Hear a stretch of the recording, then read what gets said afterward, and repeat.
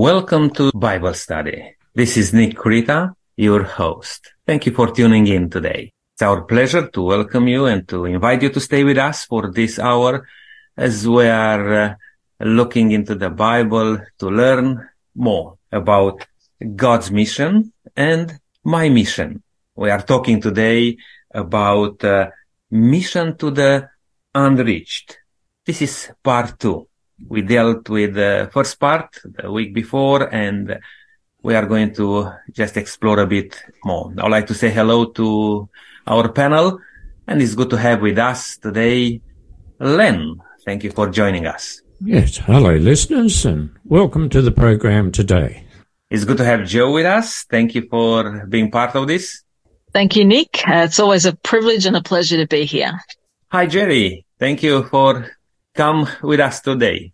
Yeah, good evening, Nick. Great to be here with you. Lydia, it's good to have you with us too. Thank you, Nick. It's a special blessing. And hi, Will.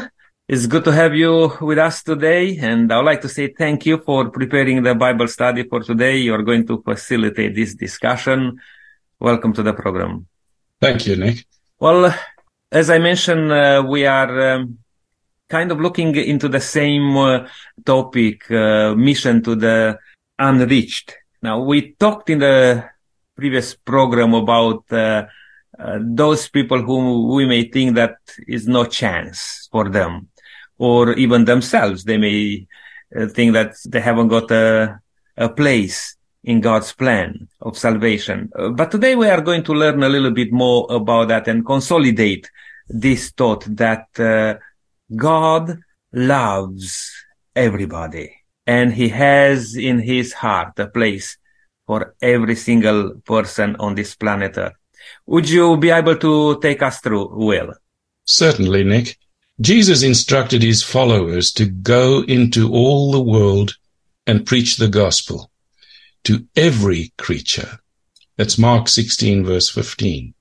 Then the Savior goes a step further to prophesy that this enormous and a seemingly impossible task will actually be accomplished, because he says, and this gospel of the kingdom will be preached in all the world as a testimony to all nations, and then the end will come. Matthew 24, verse 14. It is a work, I believe, that could be very efficiently done by heavenly angels. But he has invited us to participate in this great proclamation. But there is a promise of power that lies at the foundation of everything we do for him. We need the help. And as we face that challenge today, I think it's a good thing to spend a moment of prayer for workers to be sent into the ripened harvest fields. And so I'm going to ask, would you pray for us, please, Len? Yes, of course. Dear listeners, let's pray together. Dear Father in heaven, we have learned that you love everybody, including us. And sometimes things happen in our lives where we question that love, but nevertheless we accept it. We pray today that as a panel we open up this particular subject, that the Holy Spirit might lead us to share the things that you want to be shared. I pray too for our listeners. Some are in desperate circumstances, some are looking for something to grasp onto, something solid, something worthwhile. And I pray that our listeners will realize that the only thing that's worthwhile in this world is a relationship we have with you. I pray that this program today will be of benefit, not only to us as a panel, but to all those who care to listen. We pray these things in the name of Jesus. Amen. Amen. I must admit that reading the Bible, I, in the beginning, had the impression that God was giving the heathen nations the cold shoulder. Which leads us to ask the question, is there any person you can think of that God doesn't love? Anyone whom he has forthrightly predestined not to be saved, regardless of what they do or do not do. That person is simply foreordained by the sovereign will of God to be excluded from any part forever in the rewards of the kingdom of heaven. What of the blasphemer, the atheist, the terrorist, the child abuser? Panel, how do we answer this question? Well, as strange as it may seem, despite the evil in the world and despite the evil committed by some people, God loves everybody. And provision has been made for everybody to be saved. But you know, there are some things that God cannot do, and some things that God will not do. And one of those things, he will not force people to be saved against their will. And so God is not prepared that anybody should be lost, but if they choose to be lost, the issue is upon themselves. So my answer to your question, Will, is no, God doesn't want anybody to be lost. He wants everyone to be saved. He's made provision for that, but personal choice will prevent that from happening. Yes, thank you, Len. Lydia, you had a comment. God has an open door for everyone, and his arms are opened wide also for everybody. So the Holy Spirit goes and touches people's hearts and knock on their doors to come to Jesus, to receive salvation, to receive security and his love. And if people are responding, opening their hearts, they will be saved. So if no one is unconditionally excluded from heaven, where does the exclusivity or the sense of superiority or elitism come from that prompted the Jewish leadership in Jesus' day to exclude other nations from any part in God's promises to the faithful? Now, that's a really, really good question. It's important to note that there is a difference between the sin and the sinner. And God always wanted his people to be separate from the practices of the heathen nations around them.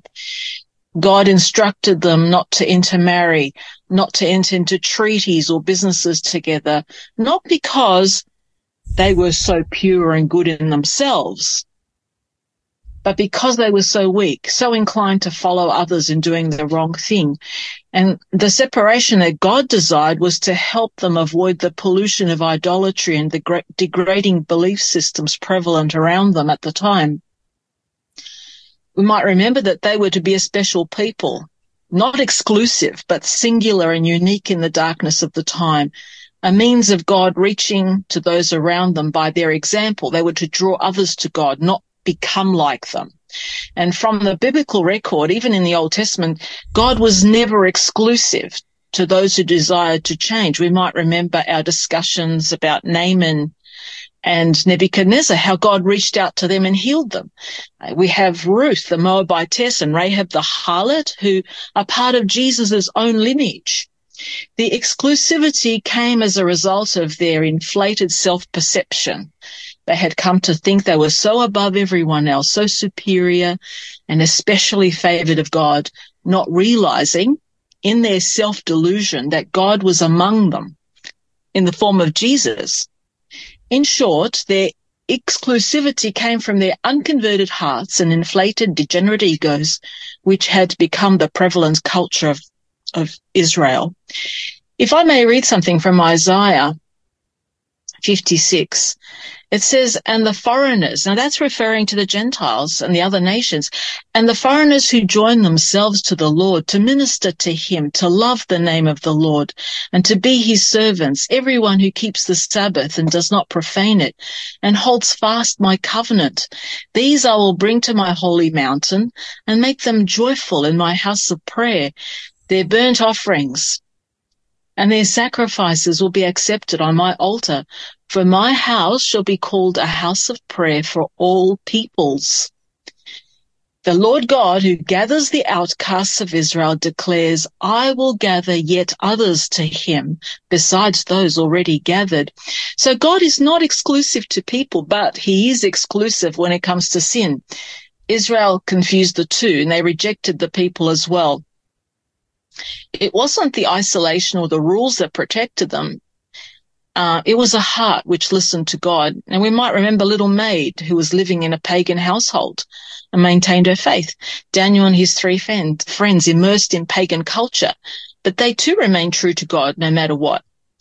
It is the heart that matters rather than the outward appearances.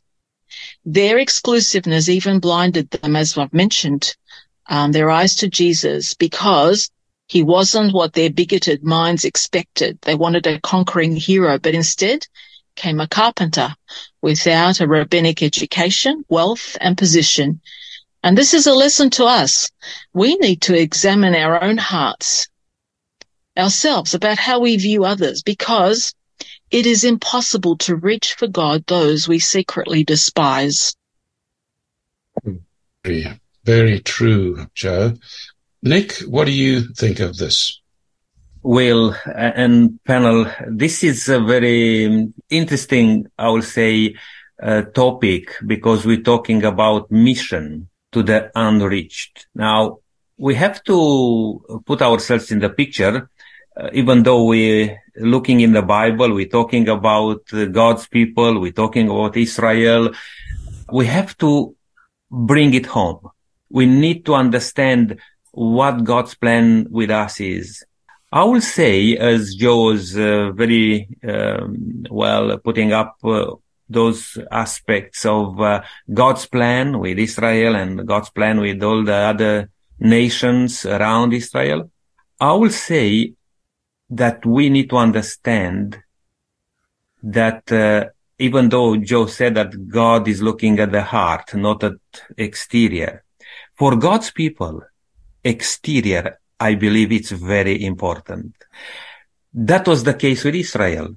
God wants to show the whole world through these people who he is. We cannot judge other people to say that this person is saved or not saved. That's not our problem. But how we live the faith we proclaim to have in Jesus, it's important. That should be visible, almost like written on our foreheads, if you like, that people can see that's something different in this person. That was the case with Israel. And sometimes God really revealed himself through Israel, and those people knew about the living God. I believe this is a very important aspect of our faith in God. A good example does attract people. Len?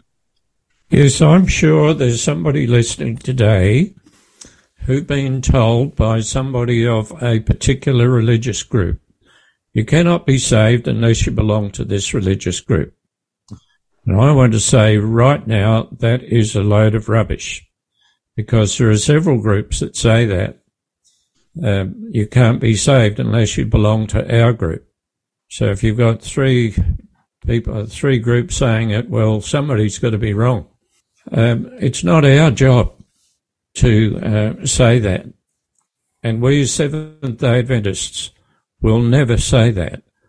However, what we would like to present and what we present on this program is to teach people that salvation is obtained through Jesus Christ.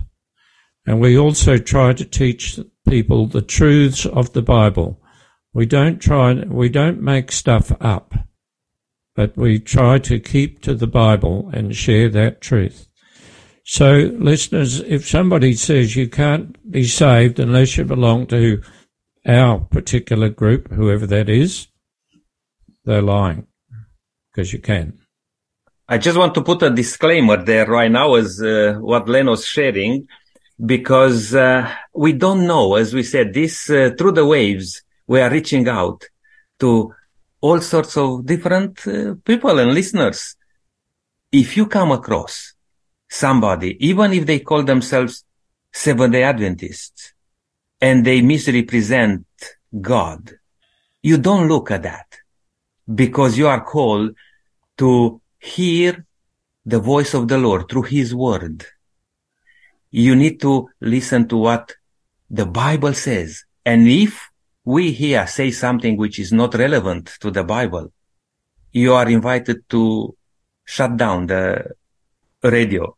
But we are hoping that we can bring the Bible, alive. That's our mission, to allow the Bible to speak about God's love.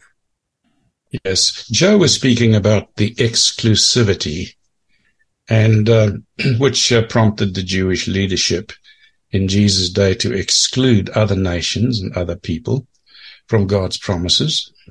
I want to ask, is it possible that modern Christians could succumb to the same prejudice today? And what characteristics turn us away from entering the pagan world or their world and seeking to reason with them about salvation in Christ?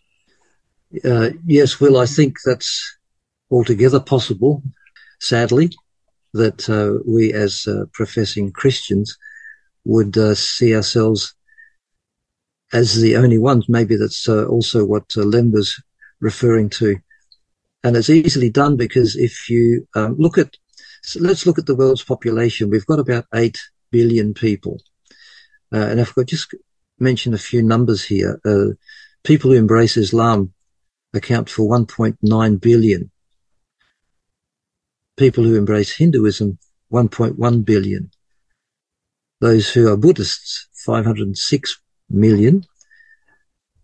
And there are approximately 1.2 billion atheists. So if you just go by those numbers, you could say that approximately 2/3 of the world's population doesn't know Jesus Christ as their Lord and Savior. Now, no matter how diverse people's ethnicity or religion or cultural background, all people, we believe, are equally loved by the God who created them and sustains them, equally valued. However, there is only one God who creates and is the source of all life, just as there is only one God who brings salvation and eternal life. So what are we to do with that as Christians when we see all these different groups of people with their different cultural and religious backgrounds? Are we supposed to say, well, there is no hope for them because of the sheer enormity of the task? Or do we... And I was thinking of Noah as I was reflecting on this. Think of Noah. I don't know how many million people there were in his day, but for 120 years he preached the same message. And it didn't look like he was getting anywhere at all. I don't read in the Bible that his message was received favorably. And yet he kept preaching the message of salvation, that God loves all people. Come into the ark. The invitation was there. And I think we should have the same attitude towards people wherever they come from, wherever they live. But let's face it, we ourselves could have been in that sort of situation. We could have, for all we know, we could have been born in a country where Hinduism was the main religion, or Buddhism. Does that mean that God loves them less? No, not at all. So what, and has been said already, seems like an impossible task. We should have faith in God that somehow God will be able to reach these people. So yeah, we have to be careful not to exclude anybody. And sometimes we do that. We look at, and as has been said already too, we look at or tend to look at the external, the outside, whereas God looks at the inside. God looks at the heart. And we should be careful not to judge people by what they look like, even how they live their lives, what they believe. All people are of equal value in God's eyes. Yes, we're so inclined to turn away, aren't we, Jerry? Your view, Joe?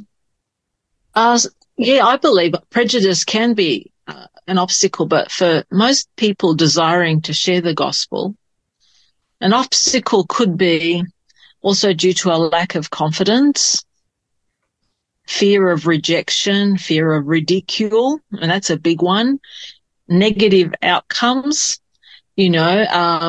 like with Nicodemus, he was afraid to make his position known because he thought there might be some terrible outcomes for him from the Sanhedrin. Fear of making a mess even, or upsetting people. So there are a number of things that can actually, apart from prejudice, and it's not saying that prejudice isn't there, but among prejudice, there's other things that actually can affect how, our courage to be a minister to other people. Yeah, the challenges are very, very great. But I'd like to ask, with it already being difficult, seemingly, has urbanization even widened the gap further? What makes people averse to taking our witness to the cities, especially the large cities? Yes, well, this is a very difficult question to answer, Will. And I believe, yes, I don't just believe, but I've looked up the statistics. In 1950, there were 751 million people living in cities. In 2018, it's 4.2 billion. And over half the world's population live in cities. Of course, with that becomes the population becomes very cosmopolitan, and you have a lot of issues, crime issues and all sorts of things like that in cities. So some people might think, well, cities are not good to share the gospel in. And there are challenges. Like in some places in the world, some cities in the world, it's illegal to share the gospel of Jesus Christ. If you do, you could end up being killed or imprisoned. There are cultural challenges. Some groups, as we've just mentioned, Islam and Buddhism and so on, there are these very deep-seated cultural issues. And if a person should convert to Christianity and accept Jesus Christ into their lives, then they run the risk of being killed, even by their relatives. And then there are in such a wide diversity of education qualifications. Some places, in many cities, people are illiterate. Same cities, people have doctoral degrees. I'm thinking of places like India, where there are more doctorates in India than any other country. So to reach those people requires different approaches to get to them. And then, of course, you've got economic challenges these days. And we're experiencing this in Australia, where a lot of people are homeless. They are away from places where they can learn about Jesus Christ being the answer to their problems. They don't have access to internet. Maybe they can't even afford a phone. So there are a lot of issues facing cities. And so it's necessary to use many different sorts of tools to reach people, and particularly in this day and age where people are more individualistic, you need to use the tools available for that, particularly social media tools. I am encouraged by this statement. It says, in the unreached neighbourhood of the cities, there are many who long for hope. Now, not everybody wants to be saved. Many people are happy with their materialistic ways of life, but there are people who are looking for something better. So what I'm saying here is some of the traditional methods of reaching people in the cities will no longer work. My wife was telling me about in some areas of even Adelaide, you will never come across people. They might live in a high-rise building. They go to work, they come home, and they disappear in their buildings. And so there are other ways to reach people, but we still need to reach people with the message of hope. It's not an easy issue to deal with, but nevertheless, Jesus has given the commission to us to go into all the world and to teach people about him and how they should live. So there is a great work to be done in the cities.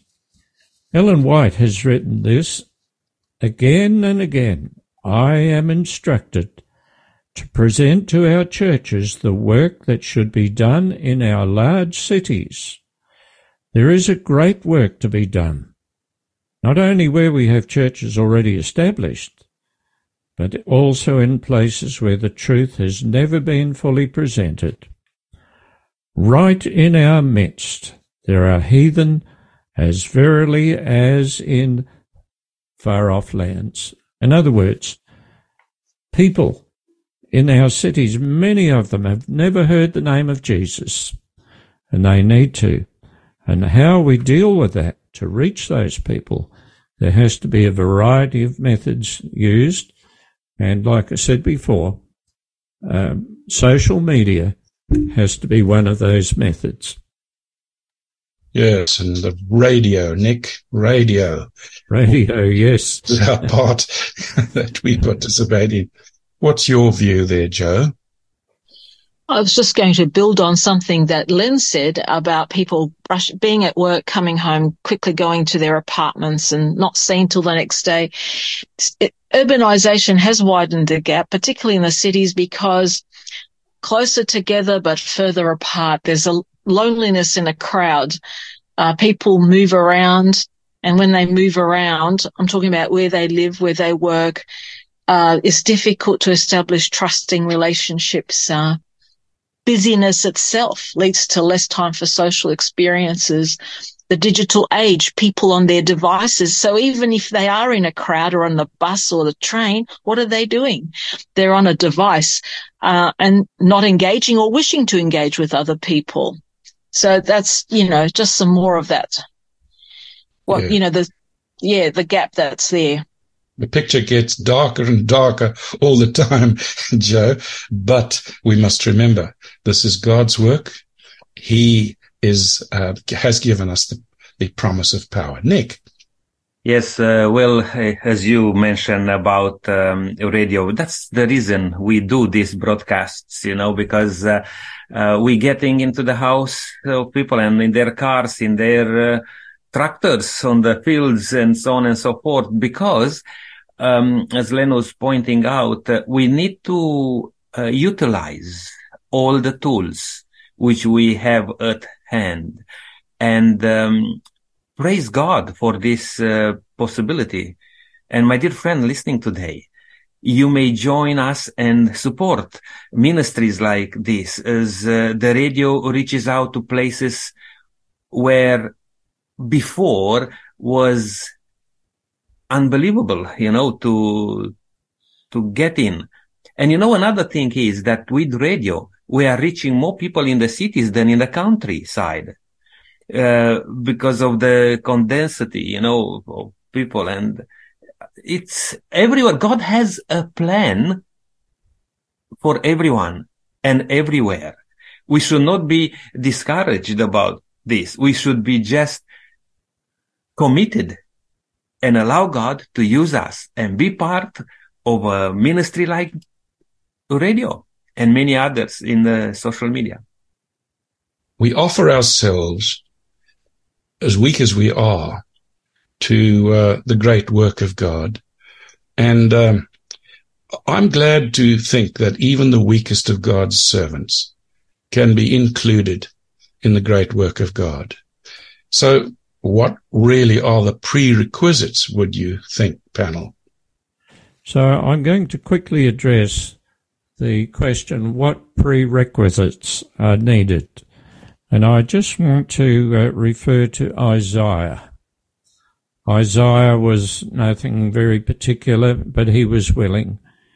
And the question was given, who will go for us? And Isaiah put up his hand and said, here am I, send me.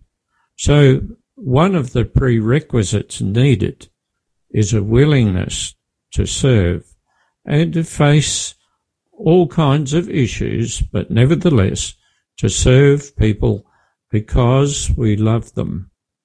Now, love them doesn't mean just lovey-dovey, that sort of stuff, but we respect them and we want them in God's kingdom too. We love them because He loves us. So the prerequisite needed is a willingness to serve. Thank you. That's true, Len. Joe? I'll just read something that Chuck Swindoll wrote. And this is what he said. I'll never forget a story I read recently. A businessman and his wife took a few days of relaxation at an oceanfront hotel. One night, a violent storm lashed the beach and sent massive breakers thundering against the shore.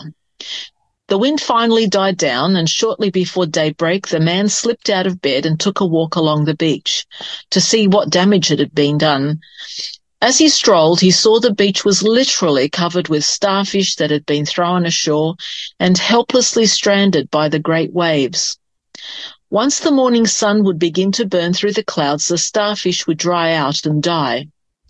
Suddenly, the man saw an interesting sight. A young boy was picking up the starfish one at a time and flinging them back into the ocean. "Why are you doing that?"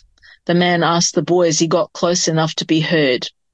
"Can't you see that you'll never be able to get all the starfish back into the water? What difference can you make when there are so many?" The boy sighed as he picked up another starfish and tossed it into the water. Then, as he watched it sink, he looked at the man, smiled, and said, "But I sure made a difference to that one." The businessman paused, and he also began picking up starfish. Yeah, well illustrates, Joe, the willingness to just do your little part. We may not all feel very qualified, but I think with the power of God and with prayer and with the infilling of the Spirit in our lives, we will have enough of an interest in the lostness of mankind to go out there and do our part. When here, Jesus ministered not only to those in the cities, but to those in foreign regions as well.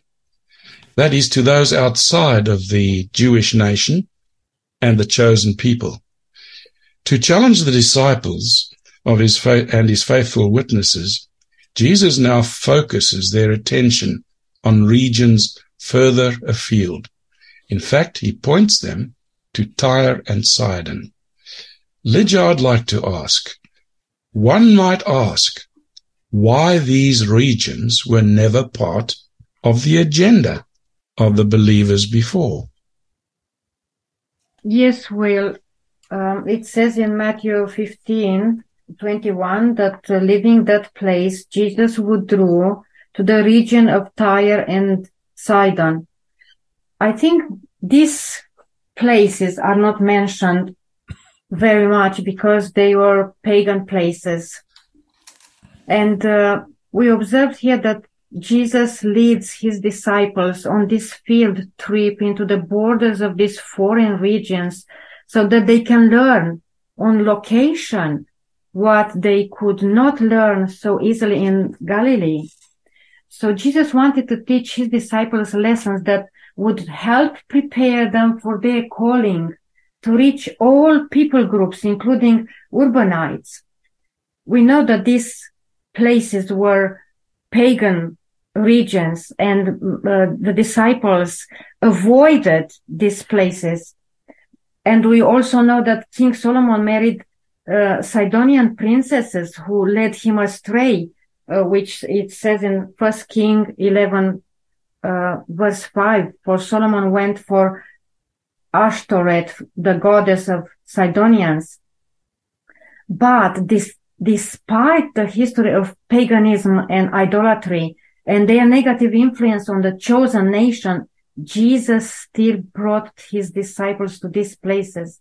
In this way, he initiated them in cross-cultural or urban mission, confronting their bias and bigotry, and modeled for his followers holistic or urban mission to all cultures and nationality. Jesus' interaction with foreigners revealed that the kingdom of God is for all nations, Jews or Gentiles alike.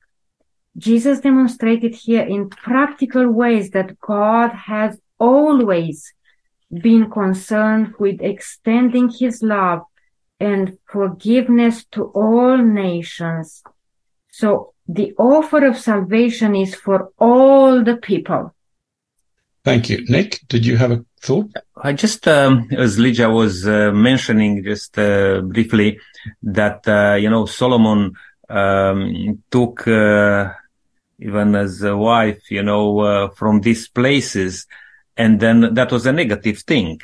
And then how we marry these things together, not to miss out on working into urban places, but at the same time not to get trapped into the life of the urban places. And we may remember even Sodom and Gomorrah, and all those effects with people of God. I think, again, we are called to be an example, to be a role model, to be living testimony, if you like, wherever we live, and even more in urban places. As was mentioned, that we live in a very individualistic society. We don't know our neighbors most of the times. Why not to change that sort of culture? I mean, be visible in the community, to do the right thing, the good things. Don't just stay behind the doors and maybe jump in the car, go to your church, come back, and so on and so forth. Be visible in the community and allow the people in the community to see the difference which somebody like me and you can make in the society, And this is the call for us. That's why we entitled this discussion today, Mission to the Unreached. We are not here just to go on a routinely base every day. We are here to have in mind a call, a special call from God, a mission. And let's do that with the help of the Holy Spirit, with the most of our abilities. Yes, true. Panel, let's go to Tyre and Sidon and talk about an event that happened there. Jesus had turned the attention of his disciples away from rural living to the cities, but even more than that, he pointed them to a pagan city outside of their, as it were, area, and we find the story in Matthew 15. What happened there? It's confronting, I know, and is recorded in Matthew 15, and I wonder if someone can read that portion in Matthew 15 and comment. Joe? Yeah. I'll start in verse 21, and it says, leaving that place, Jesus withdrew to the region of Tyre and Sidon. A Canaanite woman from that vicinity came to him crying out, Lord, Son of David, have mercy on me. My daughter is demon-possessed and suffering terribly. Jesus did not answer a word, so his disciples came to him and urged him, send her away, for she keeps crying out after us. He answered, I was sent only to the lost sheep of Israel. The woman came and knelt before him. Lord, help me, she said. He replied, it is not right to take the children's bread and toss it to the dogs. Yes, it is, Lord, she said. Even the dogs eat the crumbs that fall from their master's table. And then Jesus said to her, woman, you have great faith. Your request is granted. And her daughter was healed at that moment. In this scenario, it sounds like Jesus was being very rude and, terrible, but he's actually testing his disciples and teaching them at the same time. He began by ignoring the woman's pleas and walked on, not engaging. And this unfortunately resonated with the disciples. What business does she have calling out to them? So annoying. Lord, tell her to go away. And then Jesus speaks to the woman, and how he speaks to her would have had the disciples nodding in agreement. Here he is not only testing the disciples further, but displaying the woman's faith. She had called him the Son of David, which implied he was the Messiah. Now, Nicodemus himself wouldn't have gone that far. If we remember from previous discussions, he had called him Rabbi, a teacher sent from God. Jesus' apparent insult to her did not deter her from believing in him. Woman, you have great faith. Your request is granted. Jesus had begun to teach the disciples that the children's bread was indeed to be shared with everyone. And we might remember from Isaiah read earlier, I will gather yet others. Oh, yes. I might ask the question, Joe, how does this, it's a beautiful story in the New Testament. How does it resonate with us and our work and touching, we have the same prejudices, don't we? We do. Nick. Jesus has been known to talk in parables. And I believe this was another one, when he called this woman and used those words that he was called to the people of Israel, not to the dogs. Who thought of the Gentiles being the dogs? Of course, the nation of Israel. Jesus was just repeating those words, what they thought about these people. And I believe that this is very important for us to realize that God is looking with compassion towards all people. Otherwise, if Jesus will have that sort of view about these people, he will just not waste the time to even stay and talk.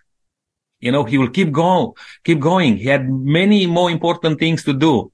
But this was very special because sometimes God needs to use some language and some things that we may be awakened, to say so, and to understand that that's actually me, how I'm behaving and how I'm acting. And we need to change that to be able to reach out to the unreached. If he thought, in fact, Nick, that the Gentiles were not worthy of salvation, he wouldn't even have taken his disciples to Tyre and Sidon. Len. I think this story is very relevant to today. Just as this woman had needs, there are people in our society who have desperate needs, physical, emotional, and spiritual. There are many people who are not happy with themselves. They realize they've done wrong. The story also points out that Jesus tested this woman's faith, but in the end, he answered her need. And the same thing applies now. People have needs, and those needs will very often be answered in Jesus Christ, our Saviour and Lord. Oh, absolutely so. I think there is something that is worth repeating. During Christ's time, what prevented God's people from bringing hope of the Messiah to such foreign cities as Tyre and Sidon? Nationalism, pride, prejudice, all blinded the people to the opportunities to see those nearest to them who longed for the hope foretold by the prophecies of the first advent. Today, in the cities, there are many population groups whom Jesus Christ wants his people to share the blessed hope with, the hope of the second advent. And just as Jesus didn't care what their nationality or race was, neither should we. I don't know, folks. I sometimes feel that there are still some hidden prejudices which hold the great work of God back.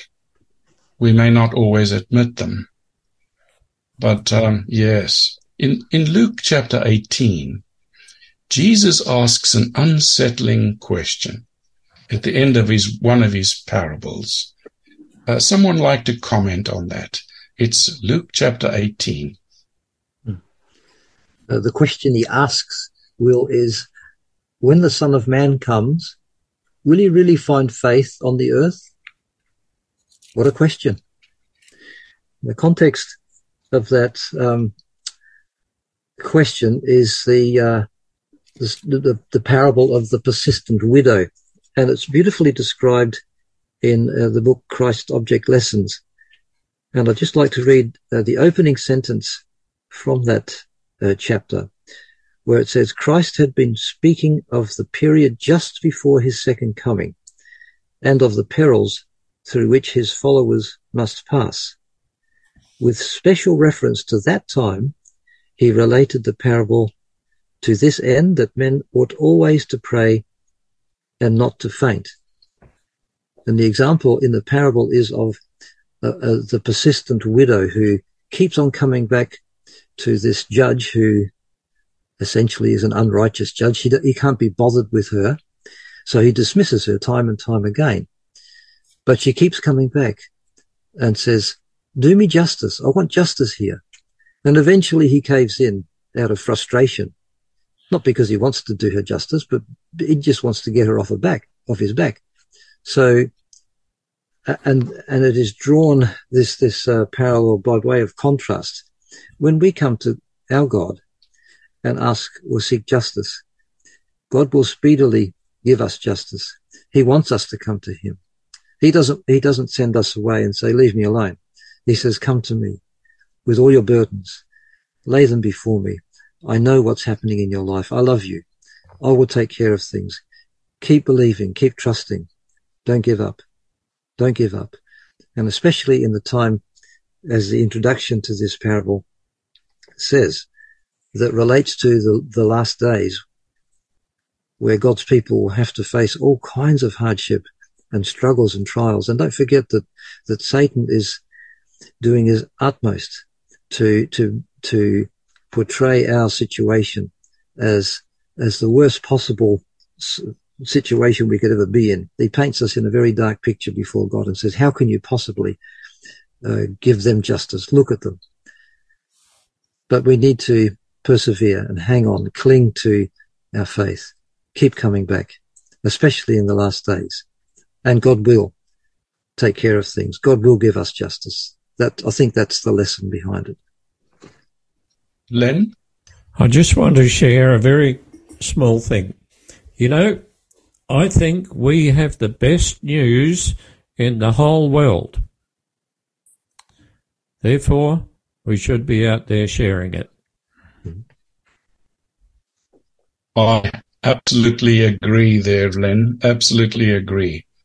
You know, one lesson, Jerry, that we can apply to what you have said is that faith is found in unexpected places.